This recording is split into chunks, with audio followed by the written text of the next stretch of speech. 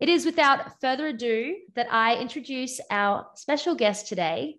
Cate, how are you? I'm really well, thanks. And I'm happy to be here too. I've been looking forward to this. I know we've been having a great chat catching up thus far, Yeah. but you have an incredible story and you have been touched by cancer in many ways, more so than anyone I have ever come across. And today, I think not only am I super lucky, but our listeners are also very lucky that you get to share your experience with cancer.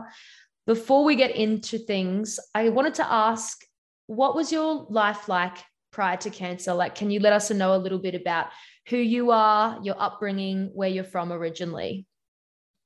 Sure. I was born in Melbourne. I'm the eldest of 6 kids. My parents were Irish Catholics, very strict Catholics, and the 6 kids were born within 8 years, and I'm the eldest. And it made me very strong, being the eldest, and Mum was often not well, so from childhood illness. So that was sometimes I didn't like it, but I think I'm really grateful for it now. And what happened was when I was 8, Dad moved us all to Melbourne. He was a teacher. And we lived there until I decided to go overseas when I was 20. And I sang on a ship for 6 weeks, and I met the love of my life in a pub in Cornwall, and I married him 10 months later. He still is my best friend. So you can imagine. And when I was doing this time was you can't live on music. I mean, I can't. So I often worked in doctors' rooms, surgeons. I worked for a few years to pay the school fees for my 2 adult kids. They're adults now, but pay the school fees. And I was, just before I got cancer, I changed jobs, and I was a clinic coordinator for a medical place for a doctor. And I just can't. And I was so excited. Life was good. I was so excited. I had a show that was actually for the first time in my life booked out. And it was on a Saturday, the 5th of May. And I found out I had cancer out of the blue, not expected. Just couldn't believe my ears on the 4th of May. Oh, my goodness. So what year was that? What I was 2011 in November. I remember I was a Saturday morning and I was reading the paper and having a cup of tea, and my left breast just felt suddenly a bit sore. I don't do breast exams very often. I'm very naughty.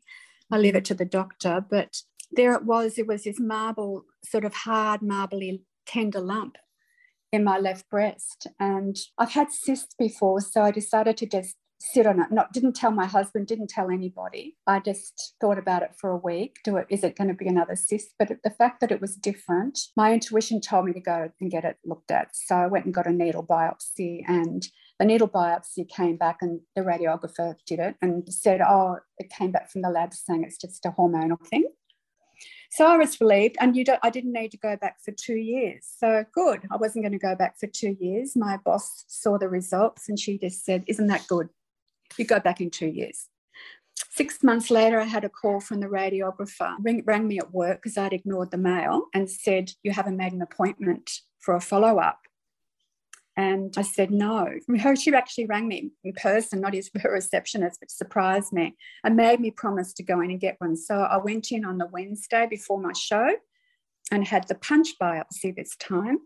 And out of the blue, I mean, look shopping and with my husband in some fancy dress place, and the phone rings and she goes, "It's me, and have you got anyone with you, and are you driving?" And I said, "No." And she said, "I want you to sit down." And she told me I had a very aggressive cancer.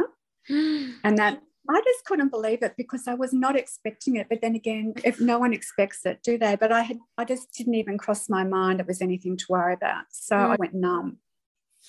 So anyway, I did the show the next day somehow, but that was the start of it. And then I found myself having surgery, and then I had a lot of radiation, 33 treatments of radiation, but I escaped the chemo because I know, but this all started with my sister, Genevieve, the youngest one.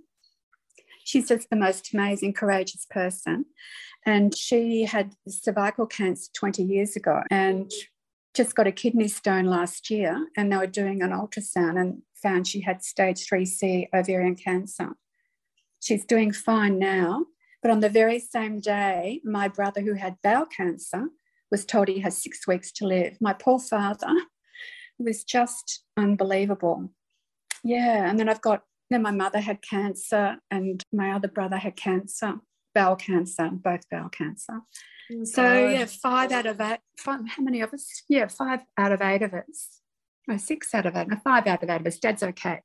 So just unbelievable. And then I decided to go and work with cancer patients after that when I got better. So you were diagnosed in 2011. Yes. How long did the treatment go on for? Finished in August. The following August. Yeah, so the surgery was in May 2012. And then by the time they make you wait a little while until you've healed up from your surgery, and then they do the radiation.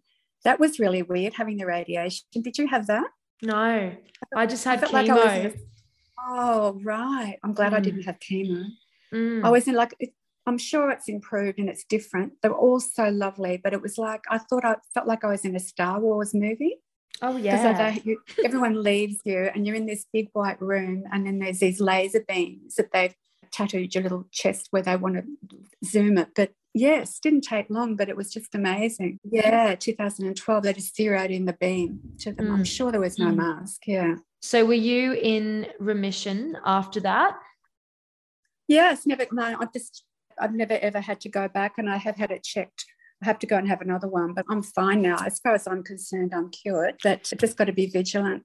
Does it scare you, the thought of, do you still put those tests off?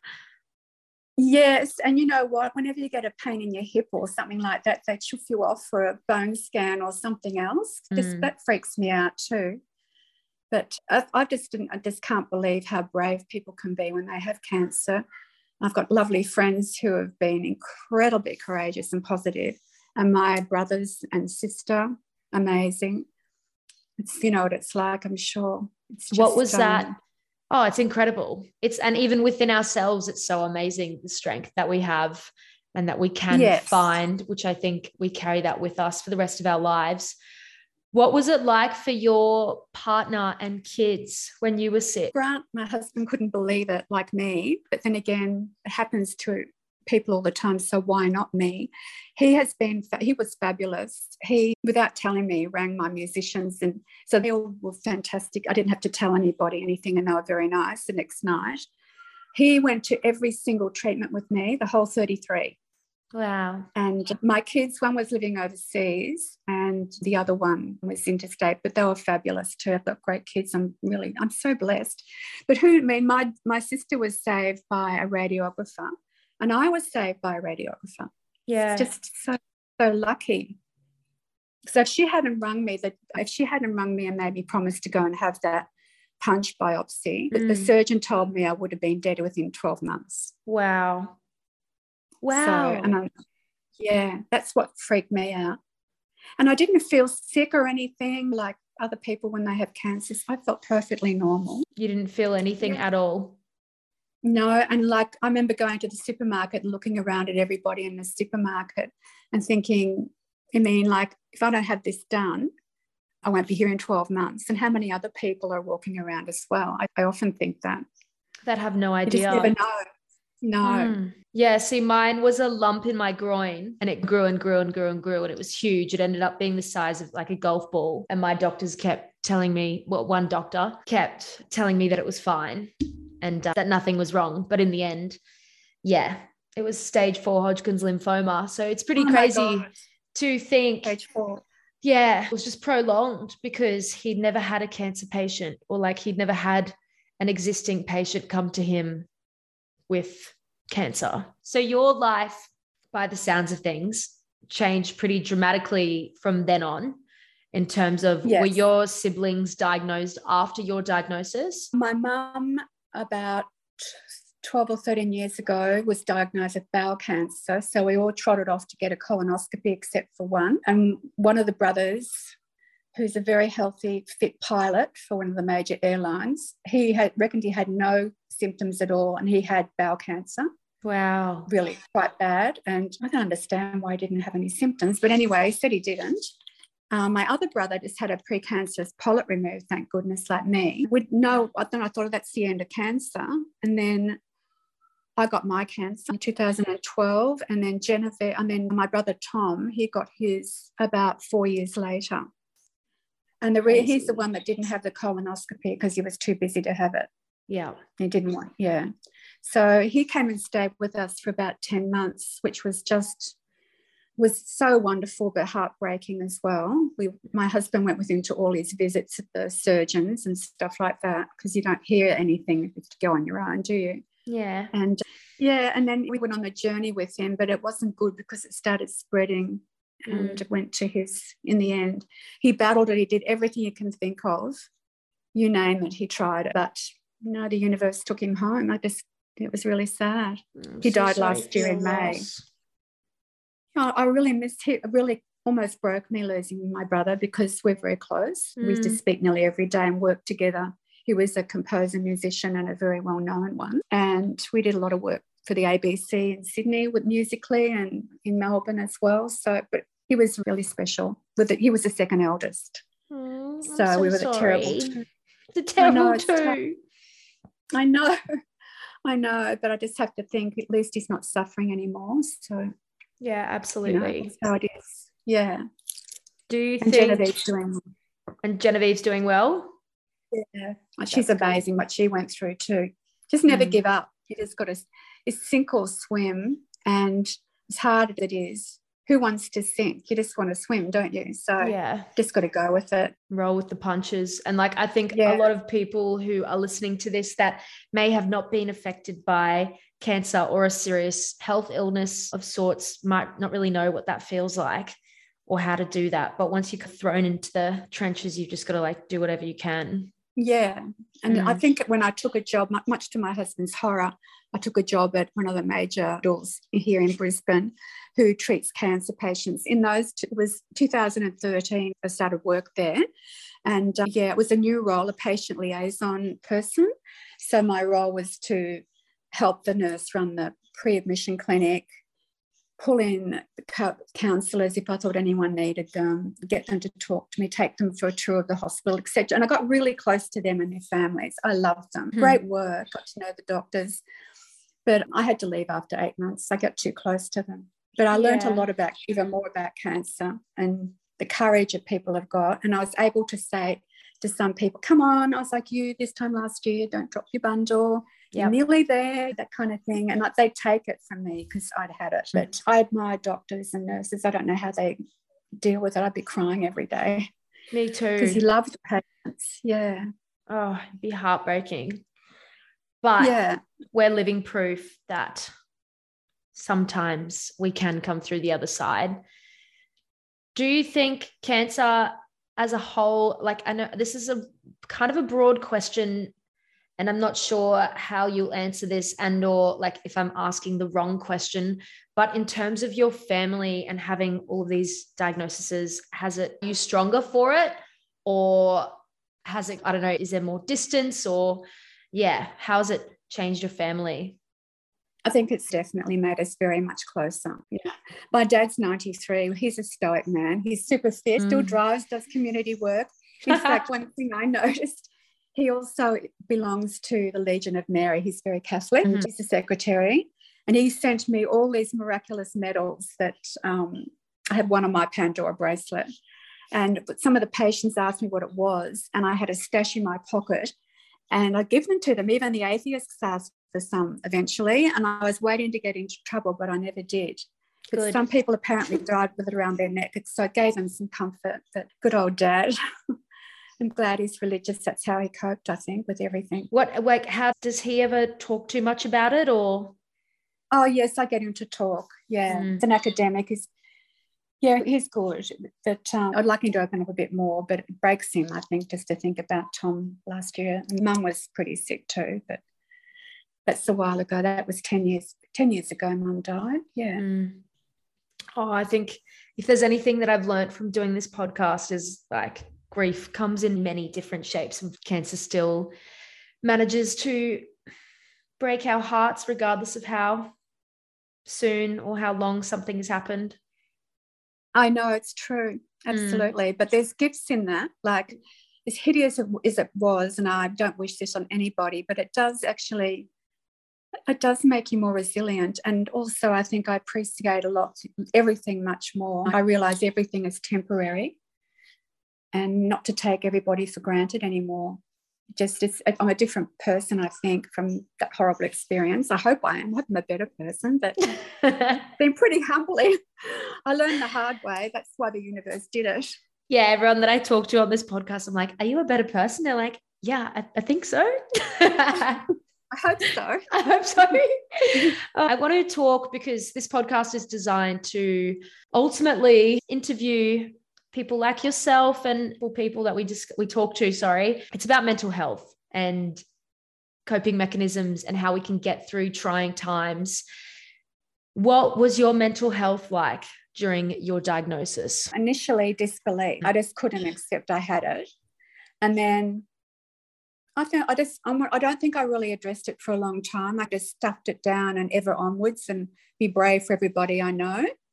But I think that a few things that did help me were my sister Genevieve had sent me some things that helped her, which were like meditation tapes and books. Yeah, and I'm quite spiritual, so I believe in the other side. So asking angels and everybody to help me. But I don't know. I think I was on remote control for a while. But I'm okay. I was okay in the end. I think talking about it really helped me a lot. Did you seek any mental health advice? No. It was offered to me though. It was offered. My poor husband got an earful every day. But you just got to talk to your friends and family, I think, the people that don't mind listening. I'm pretty lucky. How did I meet him so early? And it's pure luck, really. Yeah, I've been in a pub in Cornwall. Were you drunk? Not quite. I spotted him before the evening went on with my sister, my other sister. She's been incredible too, Maggie, looking after everybody, because I don't live down there, and she's just incredible too, ever onwards and positive, and just knows when to give meals, just arrives with meals for everybody. And yeah, I think everybody's really pulled together through this cancer journey. As horrible as I wish no one had it, but I think we're closer because of it. Yeah, well, you would be. I know this is a personal question, but for example, when a new diagnosis has popped up, because there's been quite a few in your family now, is there a way in which everyone just immediately deals with it? Or do you think there's a sense of numbness to that? I think it's numbness initially. I can't believe it. But again, I guess maybe it's the Irish Catholic thing ever onwards. You just got to deal with it, and it's shit, basically. Yeah, I just can't believe that. I thought we were the healthiest family in the world, really, and it just came out of the blue. Just so many of us. I guess it doesn't define whether you are healthy or not, in a sense of like being fit and eating well and living clean, well lives. But it's just like cancer will do whatever it wants to whoever it wants, and no one's safe, really. No, I think emotions affect your health. And I was very stressed when I got cancer. My husband had just been, a few months earlier, he'd been retrenched. And also my very stressful new job, because my previous job I'd been in for 12 years. And so I was just trying to stretch myself. And you get stressed when you start a new job. And I just wonder if that was what it was. Don't know. I think stress does have a big thing to do with it. So if you're stressing, try not to stress, because that's true. The side effects from that. I have a girlfriend actually, and she has a very bad liver condition. And basically they've told her, I don't know if it's like a particular doctor or someone of sorts, but they've told her that if she keeps going the way that she is, if she keeps stressing out, eventually it'll turn to cancer at some point. And so she's constantly stressing out about if it's going to turn to cancer or not. And I'm like, you need to stop. Oh, poor girl. Just journaling and writing out your feelings and getting them out of your body. Absolutely. I find that very useful. And that was going to be my next question. So you've touched on a little bit of coping mechanisms such as meditation, prayers, and then you said speaking to loved ones. Do you also agree that journaling is great? Very much so, yeah, because you can get it all out on paper. No one has to see it, but it's just a relief to get it out. Oh, absolutely. And I think there's many different ways that you can do it as well nowadays, even like if you use TikTok or something like that. Like I have a mate who's currently going through it, and her partner, they have an Instagram journal to keep everyone up to date, like all the family members and that kind of thing. And that's its own kind of journaling. I myself like to put pen to paper, which I think you're the same. Yeah, I like writing. I know me it's too. getting old-fashioned. It's fun. Is there anything else that you did in terms of that time of your life, or that you still continue to do in terms of coping mechanisms? Lots of music, singing. I do meditate still, but I don't do it every day, which I'm decided because I've got a chronic condition that I get, nothing to do with cancer. Every time I'm stressed, bingo, it comes back like UTIs. And my friend, I just talking to my friend who meditates every day, and you're going to speak to her soon, and she's so serene. So I want to be like that too, and then I won't get stressed. So I've got to make myself do it every morning. I've started yesterday to do it every day. Go, on my Cate. walk every day. I'll be serene one day. You're so positive, which is so amazing. And I think it's really special. And I already know this part, but our listeners don't know. But is there something in particular that makes you proud of yourself during this time? This might sound funny, but my dream was that I had a sold out show for the first time in my life. I'm a singer, and it was 24 hours later after my diagnosis, which took the shine. I thought, I wish she'd rung me on Monday instead of the Friday. And somehow I pulled it off and no one had any idea. So I was proud of myself for doing that. I didn't feel like it, but I did it. And it went really well too. Probably the best show I've ever done.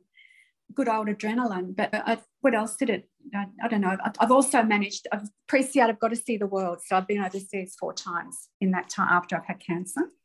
Yes. Got to New York at last, and I even got to record in New York. So so this makes you get back on the train of life and decide not to put things off, because we don't know what's going to happen, and also to make sure that we tell everyone that we really love them. Like one of the patients I dealt with in that cancer hospital, I'll never forget the day I died. There's 3 I remember, but this one, she was only in her 30s, and she and her husband had been given the worst news, and the doctor, the oncologist, bless him, was too busy to stay because she was in a mess because it had come back, and he didn't have a good prognosis for her.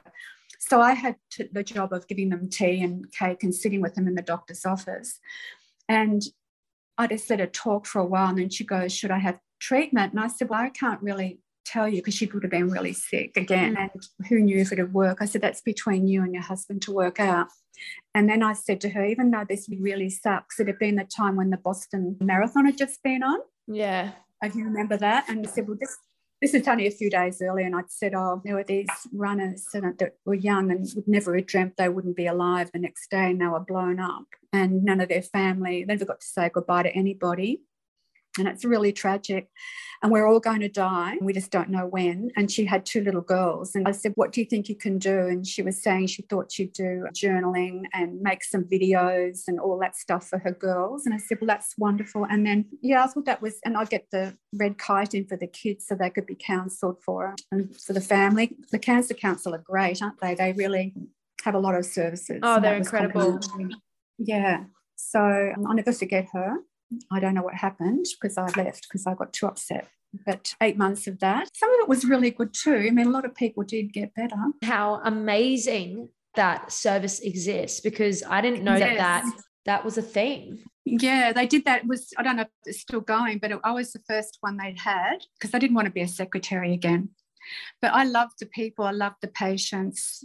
I hope I helped some people. They certainly gave me a lot in terms of inspiration, that's for sure. And how nice are the medical staff? They're unreal how they do their job. It's out of this world. So lovely. So you worked there for 8 months? Yes. And then you had to step away? I did.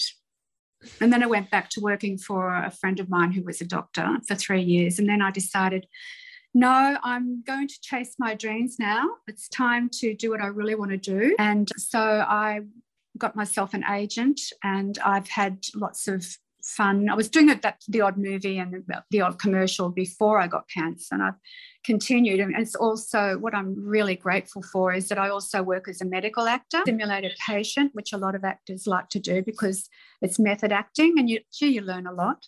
And that's the University of Queensland. I'm so impressed how they teach all their medical students, and that's all the allied health as well. Breaking bad news is one of the ones. I get to cry and everything, but they're training them how to give the worst news, which we've had. I've learned so much from you already. Oh, really? Yeah. Oh, so do you do that often? Yeah, I have been lately. I just, whenever their COVID really affected the university, of course, they lost a lot of their overseas students, and so their budget's been cut. But I'm lucky enough to have it's only casual work, so I just do it here and there. But I have had quite a bit this year, and I'm really grateful for that. Yeah, and do the exams and things like that as well. But I love the medical students. They're inspiring. Oh, they'd be incredible. Yeah, they're great. Yeah. Who knew? Feedback, yeah. Who knew that this would happen? Yeah. What does giving feedback look like? Saying things like, I felt as the patient so-and-so that you could have spoken a little bit more slowly, and that I felt like you weren't really interested in me because you were looking away all the time. And also when you said that, it made me feel really uncomfortable. Things like that. But tactful, because they're only students, but you try to be very tactful. But it's great to be able to say that, because I think it's wonderful they're training doctors, physios and speech therapists and occupational therapists, etc., to be very empathic and to listen and be kind. That's really, I think it's great. I don't think some of the older doctors I went to years ago were not like that. But what I mean by I'm learning so many things from you is, for example, I didn't know that was a part of training in order to become a doctor. Or a physio or a speech pathologist. I didn't either. And I think it's so impressive. I don't know how long it's been going. It's probably about 18 years or more, I think. But I think it's wonderful, and I'm very grateful I get to be a part of it. I learn so much because I pretend I've got all these illnesses. Yeah, it's fascinating. Yeah, and good for your memory. Good. Yeah, absolutely. Oh, that is so cool, by the way, that you get to do that as a job. I know, believe me, I'm so grateful. They're such they're fantastic people that I work with. So very lucky, very blessed, just amazed. If you can be switched on in terms of the positive sides of the world and what we're achieving and what we're doing, and especially in the medical world. Yeah, it sure is. And COVID didn't help. No, God, no. But something that I have noticed since I've started doing the podcast, which I didn't prepare myself for when I started pre-recording a bunch of episodes, was that there are a lot of people that are listening to this that have friends who are diagnosed. Or, for example, a girl sent me a beautiful message today, and both of her best friends, one of each parent has cancer or has recently been diagnosed with cancer. And she just feels so helpless because she doesn't know what to do. Both of her best friends have a parent each who have been diagnosed recently with cancer, which is so sad. And she just said, Jack, I've been listening to your podcast because I need help and I need some inspiration in terms of what to do. So I guess in terms of what I want to ask you is, do you have any advice for how people can be present, how people can be a good friend to their friends when they've just received a cancer diagnosis of sorts? Okay, one thing I think that you shouldn't say is, you'll be right, you'll get over this and all that kind of stuff. I think it'd be really nice for them just to listen and be really empathic and say, yes, it sucks and I'm here for you no matter what. And it's not the words that count, it's the actions, in my opinion. So I would, little things like painting their toenails or fingernails, bringing them meals, contacting all the other relatives for them to tell them that an update of what's going on so that they don't have to tell everybody as well, like a bulletin for everybody so they're spared that. Try to get them to speak about how they're feeling. So important. Yeah, and constantly be there. Yes. Yeah, I've also mentioned that. I said being there, because sometimes people say that they don't want you to be there.